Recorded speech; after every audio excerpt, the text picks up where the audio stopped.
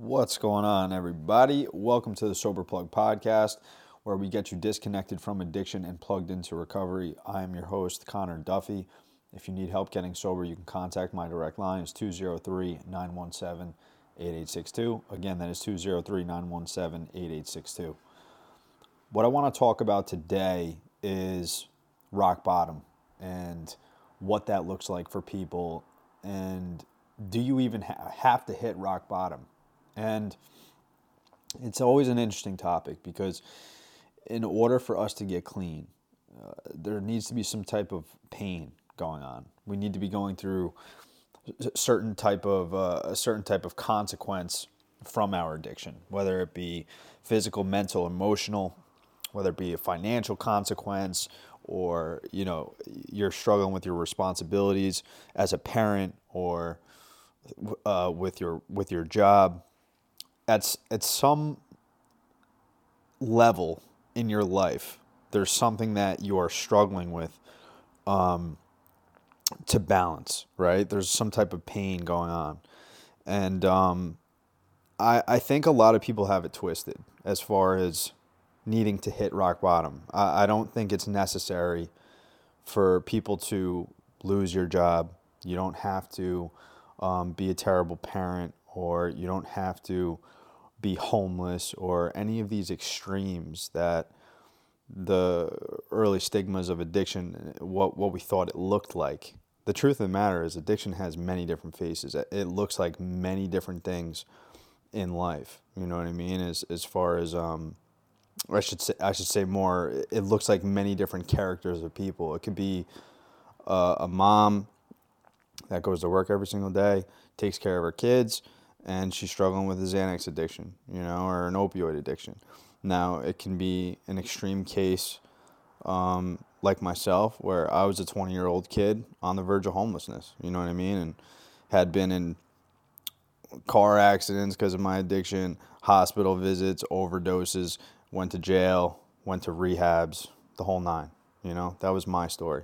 But then you have other people that are doctors and nurses and lawyers and policemen and firemen and your everyday normal person. You know what I mean? People that work in healthcare, people that teachers. It really doesn't matter. There's many different levels to quote unquote the severity of addiction, but it all feels the same. And this is what I'm getting to, right? We just need to get to a place where we're willing to do something different.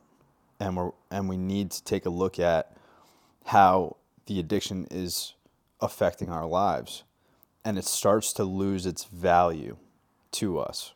You know what I mean? Like when you're first experimenting and you first get that rush, it's exciting. It holds a lot of value because it's a feeling that you can't get anywhere else, but you don't know all the ins and outs to it. So we get hooked. We get curious. Slowly but surely, it progresses over time. And as our addiction progresses, as our tolerance increases, we start to chase more and more. And we start to do things that we normally wouldn't do in our life,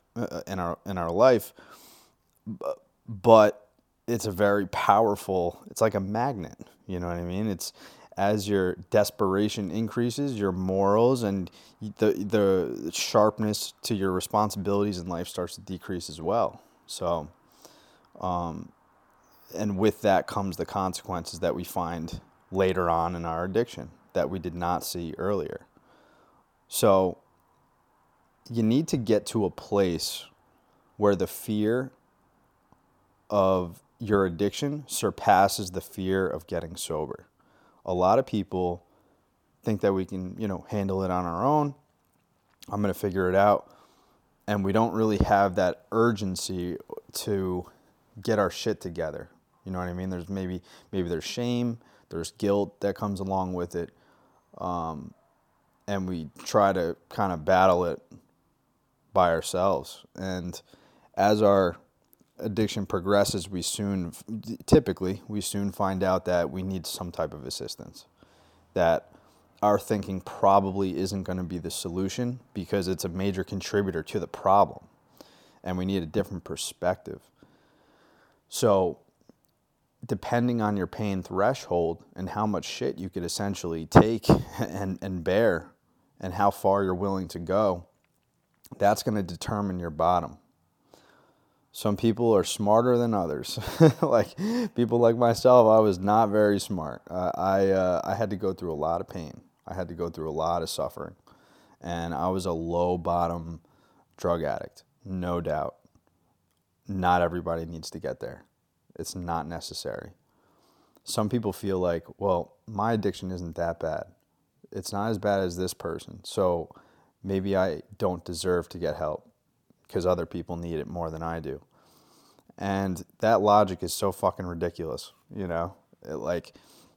I can't stand it when people say that. I'm like, wait, so if your house was on fire, but your neighbor's house was on fire too, would you not call the fire department to come and help you put yours out? Would you wait until the fire, you know what I mean? It's like, come on, let's use some common sense here. If your house is on fucking fire, you call the necessary people to help you put it out. You know what I mean? It's as simple as that. So if your life is being deteriorated or impacted by a negative set of habits, which we know as addiction, and we cannot change on our own. We need to do something about it. You know, we need to ask for help. And it's just really about how willing are you to let go of your ego and worry more about saving your ass instead of saving your face.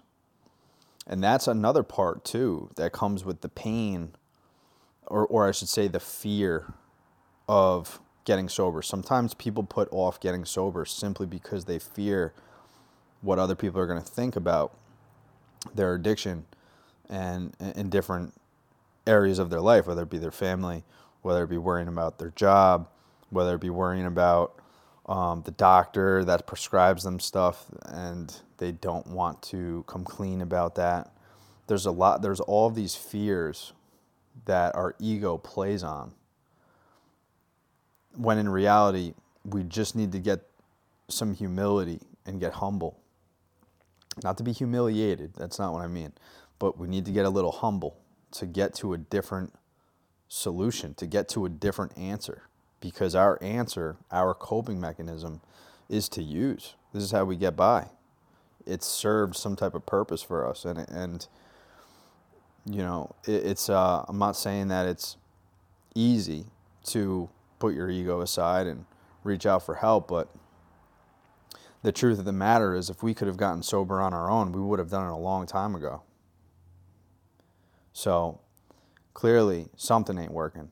You know what I mean? And when I was in AA, there was this saying, you know, my sponsor used to tell me this, and it cracked me up. And it's like, you know, the neighborhood in between your ears is a dangerous neighborhood to visit by yourself. You know what I mean? So always bring a friend and a flashlight when you visit it. And essentially, you know what that means is, like, when we're first getting sober, our thoughts are all fucked up. That space between your ears, man, what's going on upstairs in the mind, we think about some crazy shit. You know what I mean? Our mind is all over the place.